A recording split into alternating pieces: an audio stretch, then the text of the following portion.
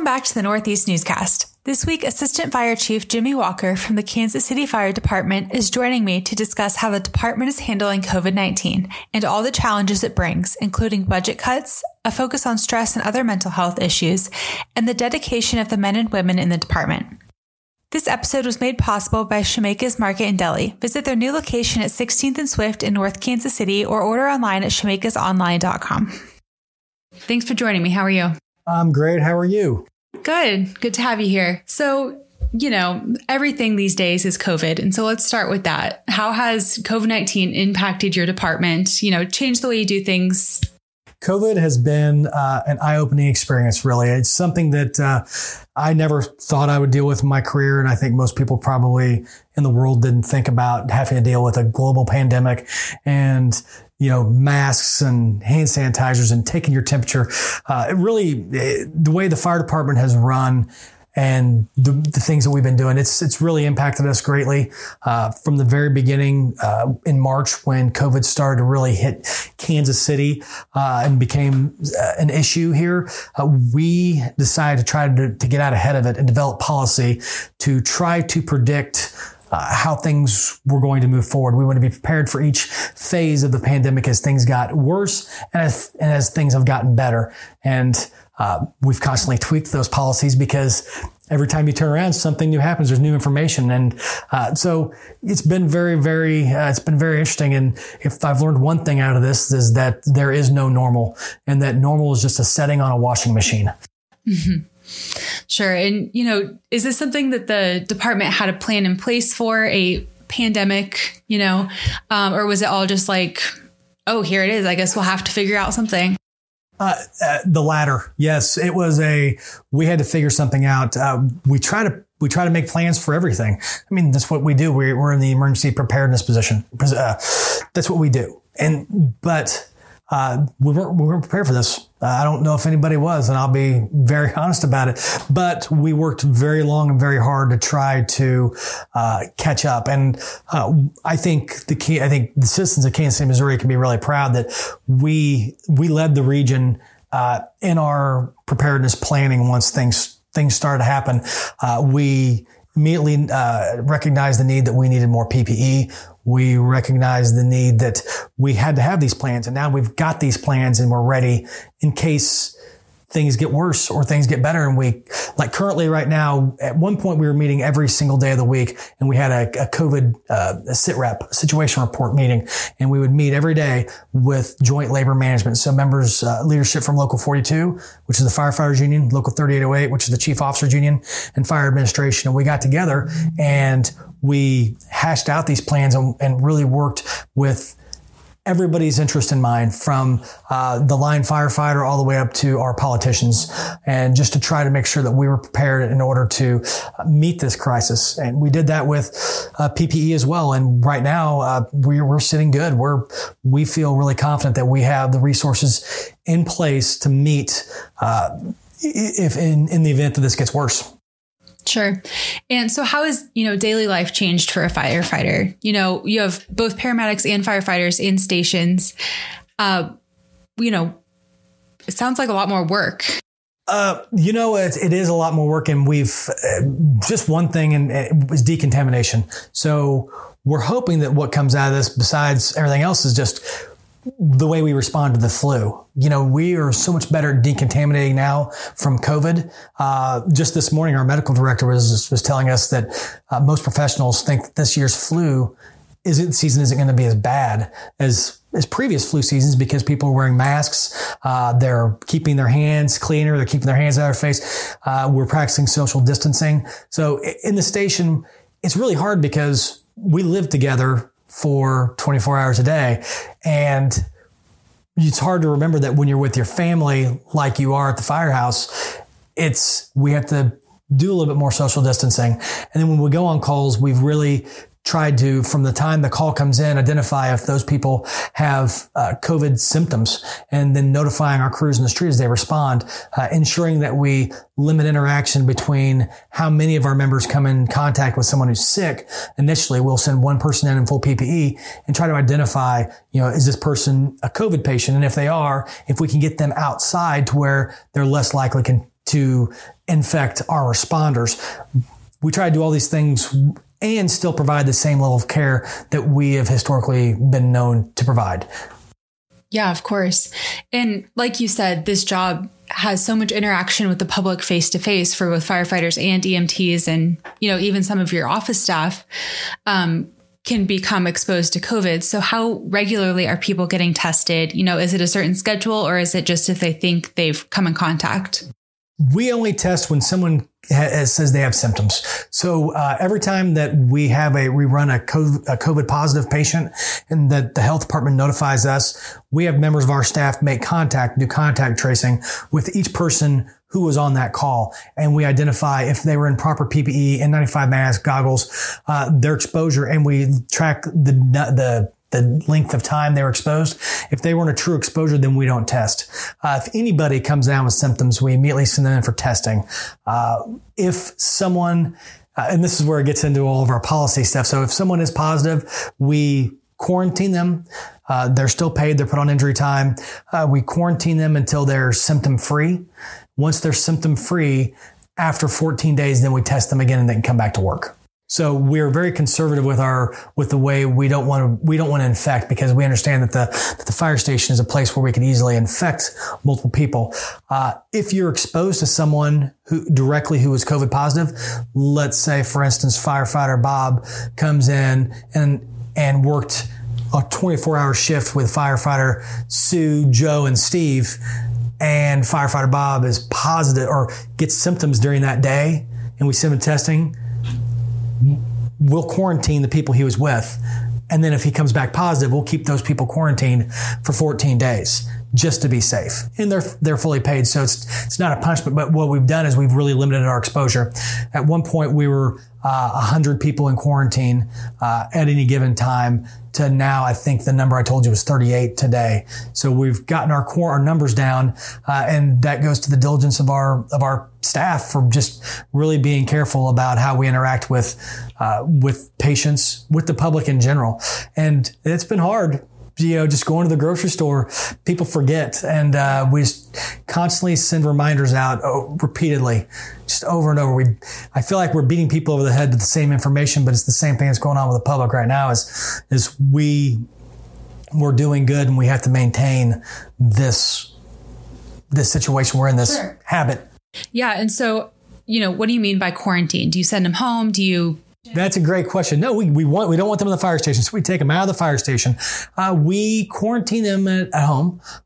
If they can quarantine out away from their family, it's best. So a lot of times they'll quarantine in their basements or their third floors, wherever they've got room. Sometimes they've been around their family and the whole family will quarantine together. And the problem with that is if that person comes positive, then the family will have to quarantine 14 days, should quarantine 14 days longer than that. But if someone has a high risk family member at home and they don't feel comfortable being with that family member, we have a hotel on contract that we can send these people to for 14 days to keep them away from everybody. I'm sure that's very reassuring for people who are, always worried about taking things home to their families, but even more now, Yeah, I mean, it's as if the job didn't have enough hazards already. In recent years, we've pushed repeatedly to make sure people don't bring home their sooty clothes after a fire. We try to get people to make sure you wash all your laundry at the station if you've had a fire, to clean yourself, take showers, because cancer has really... We've seen an increase in firefighter cancer. A lot of that has to do with the products people are building homes with, the furnishings. They just put off more carcinogens than they ever did before. So, it's one of those things that this is one more thing that we have to watch out from taking home to our families. I couldn't be prouder of the men and women of the Kansas City Fire Department for doing this job. And most people I encounter, they're doing it with a smile on their face still. Sure. And, sometimes we look at firefighters and first responders as heroes, but they are just regular people. And some of them have, health concerns and things like that normally they can get through the job. But is anybody concerned about that? Yeah. As a matter of fact, no, we're not heroes. We're people. We chose a profession that's we find it, most of us would, if you'd ask, they say, oh, it's fun. It's exciting. Not only is it fun, exciting, you get to help people. So it's just cool all the way around. But yeah, I mean, this time takes its toll. You're worried about your family even more. The people we've quarantined, there's a certain amount of stress and mental health concerns that we have with people who are quarantined. It's lonely. And by nature, humans are social creatures. It's just hard to survive. So we have things out there. We have, things in place to be able to help people. Look 42 Cares is our mental health provider. They have a staffed therapist on call 24 hours a day who can take any person's call who's having any kind of issue, whether it be substance abuse, economic issues, COVID-related issues, loneliness, depression.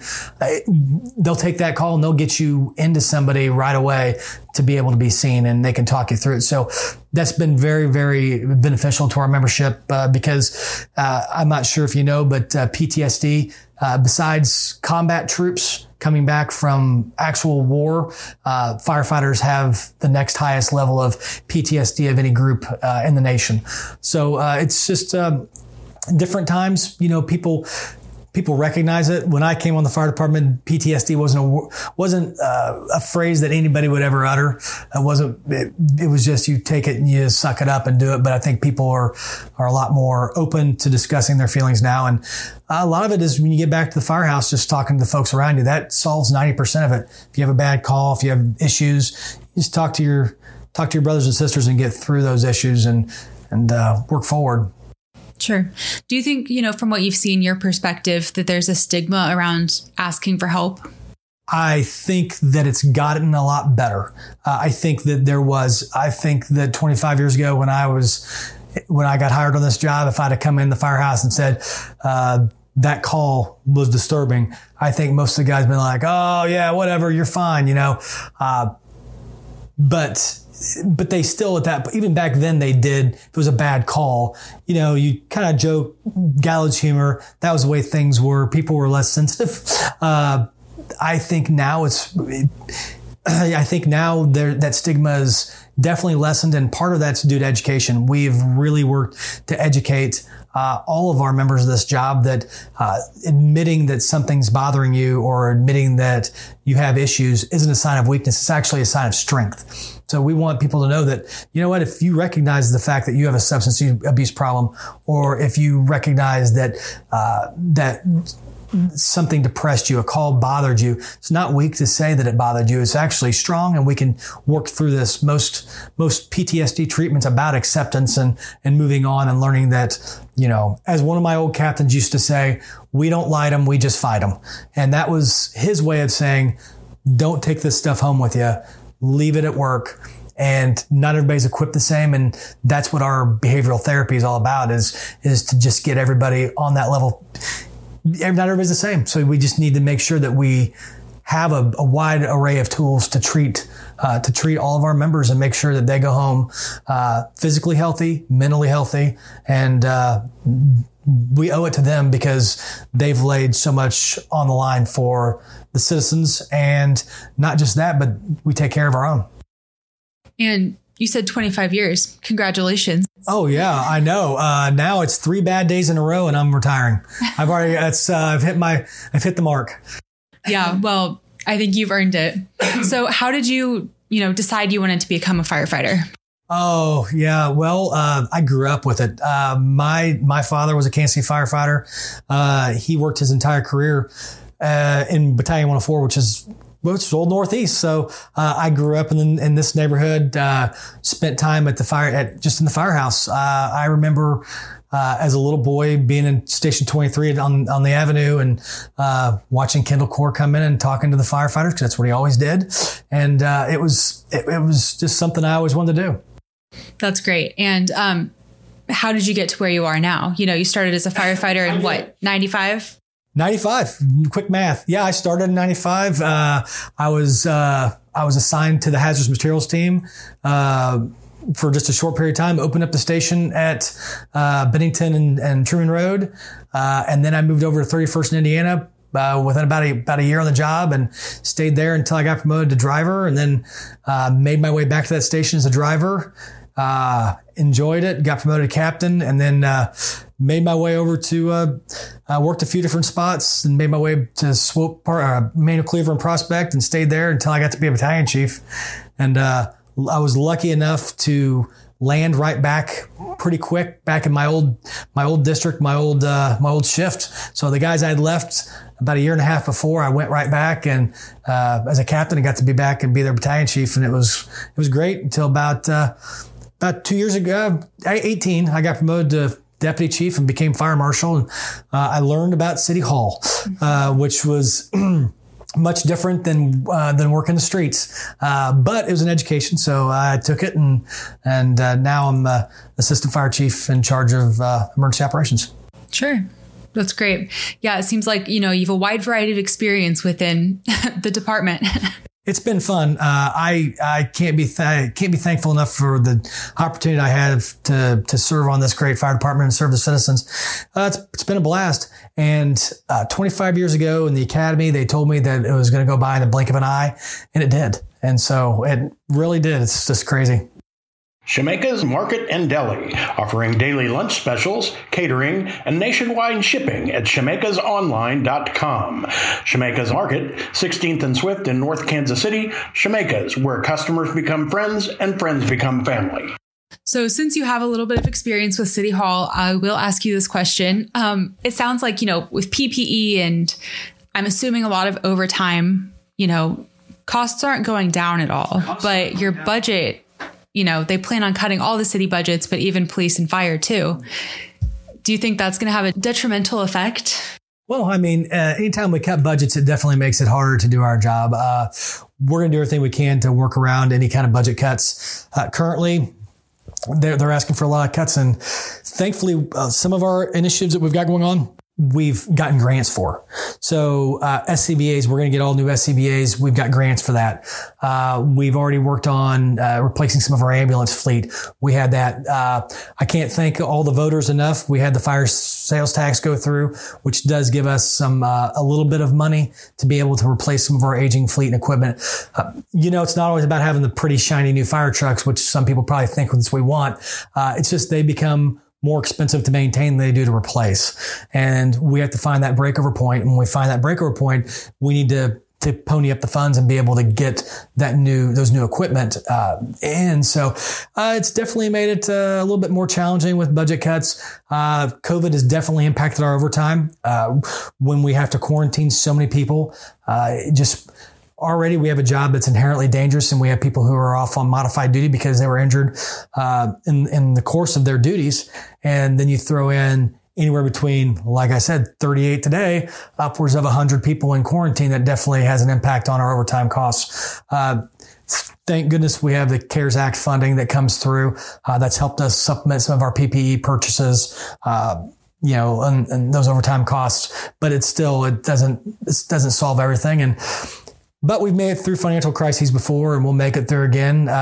We've been here since 1868 doing this, and we'll find a way, and we'll serve the citizens. If we have to have, soapbox cars we're pushing around, we'll get there. Sure.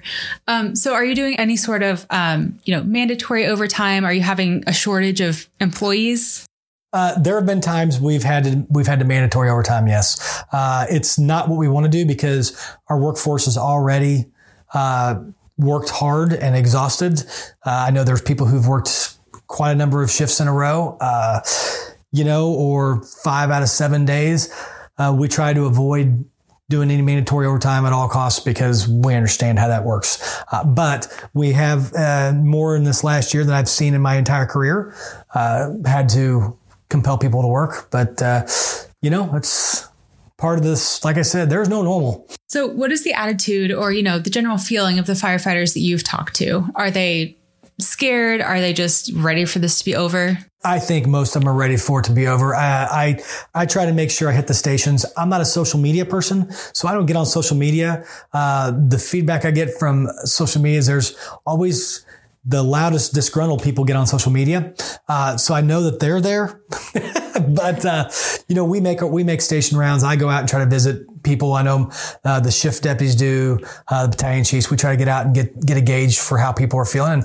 So firefighters and paramedics answer a lot of 911 calls for people dealing with mental health episodes. And often, they're the first responders on the scene. So how are firefighters and paramedics trained to approach a situation like this? Well, I will say that through our medical training, we constantly do CEUs on different types of conditions, and mental health is one of them. To be honest, we've seen a tremendous increase in calls over the last 10 years. Part of that's due to, we're used as people's primary care physicians. And also we've seen an uptick in how mental health is handled. And so we encounter a lot of these people who have mental health issues who are homeless on the streets. It's difficult for firefighters to handle because, they're not the questions you want answers to. You don't always get those answers. Sometimes these people can be violent.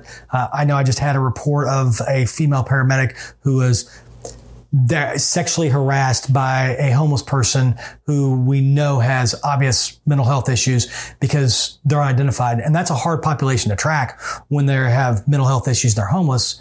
There's no address to affix to them to get them the help. So what we in Kansas City have done that a lot of other cities have done is we've created a community paramedic program. And right now it's got a supervising paramedic who's a division chief and 2 line paramedics. And what their job is going to be is to follow up on these calls and try to get these quote unquote high utilizers first. We're going to target them. They're the low hanging fruit. They're the people who make up, the top 10 high utilizers are making up, 15% of our call volume. It's crazy. But we're going to try to get those people, try to capture those, get them the help they need and move on to others. Another function of the community paramedics are the people who live in houses, who get released from the hospital, who don't follow all of their treatment that was prescribed by the doctor, who then become another 911 call and another trip to the hospital in an ambulance. Those people just lack the education. Sometimes they have mental health issues, and we want to capture those people, get them in our system, and get them the help before they become a burden on the 911 system. Some places feel like they need to justify calls. Right now, the Kansas City Fire Department, we could cut our call volume easily by 25%, and we would still be busy by all of the standards. We're pushing 125,000 calls a year. Our workforce is stretched pretty thin. We haven't increased our staffing in years, but our call volume has just gone up. And that's, I don't want to make the argument for the union, but that would be the union's argument is we're doing more with less. And part of the community paramedic program is to try to divert some of those, I don't want to say abusive because that comes out wrong, but those people who don't have the resources and don't know who else to call. So it gives us another option, like I said before, another tool in that toolkit to be able to help these people without having them be a burden on our 911 system. Sure. Kind of getting them out of that endless cycle of, I need help with this. I'll just call them. They'll show up every single time, Exactly. The old slogan we've had in the fire department, when needed, we're there. Well, we still are. We always want to be there. It's just, we're trying to adapt with the times and provide some other services besides just 911 calls. It's kind of funny. The ladder trucks that used to work downtown used to have a special tool to get women's high heel shoes out of the grates. It's like a giant crowbar with a spoon at the end. I remember seeing this, and it was there to help pop that out. We don't have it anymore. I guess we don't see a lot of women with high heel shoes getting their feet stuck in grates. I don't know. But what I say with that is it shows how the fire department, while fire is our name, we have always been the emergency service that when you call for help, if on the other end of the line, unless you say someone's got a gun or someone's, they send it to us. And we've always done more than fire, and we always will. We'll always be your fire department, but we're just adapting to the needs of the community right now. And community paramedicine is one of those needs. I will tell you, I avoid walking over those grates for that specific reason. And also because I'm afraid they're going to fall through someday. Oh. So maybe it's just like an instinct. Hey, be careful. We don't have that tool anymore. So I don't know what they're going to do. Probably just take your shoe off and then just pry it out. Who knows? My daughter won't walk on those grates either. I don't know why. It's just, and she doesn't wear high heels. Maybe it's having your dad as a firefighter. That might have made her a worrywart. Who knows? I'm always like, predictable's preventable. Don't do this. Be careful. Watch out. And then, yeah. Okay, well, thanks so much for taking the time and joining me at the Northeast News. Feels good to be back in the old neighborhood, right? Oh, I love it. I still go down. I don't want to pimp a business for my neighborhood dry cleaner is still. I still go down to Speedy Clean. Hi, Joyce. But I still go there to get all my dry cleaning done.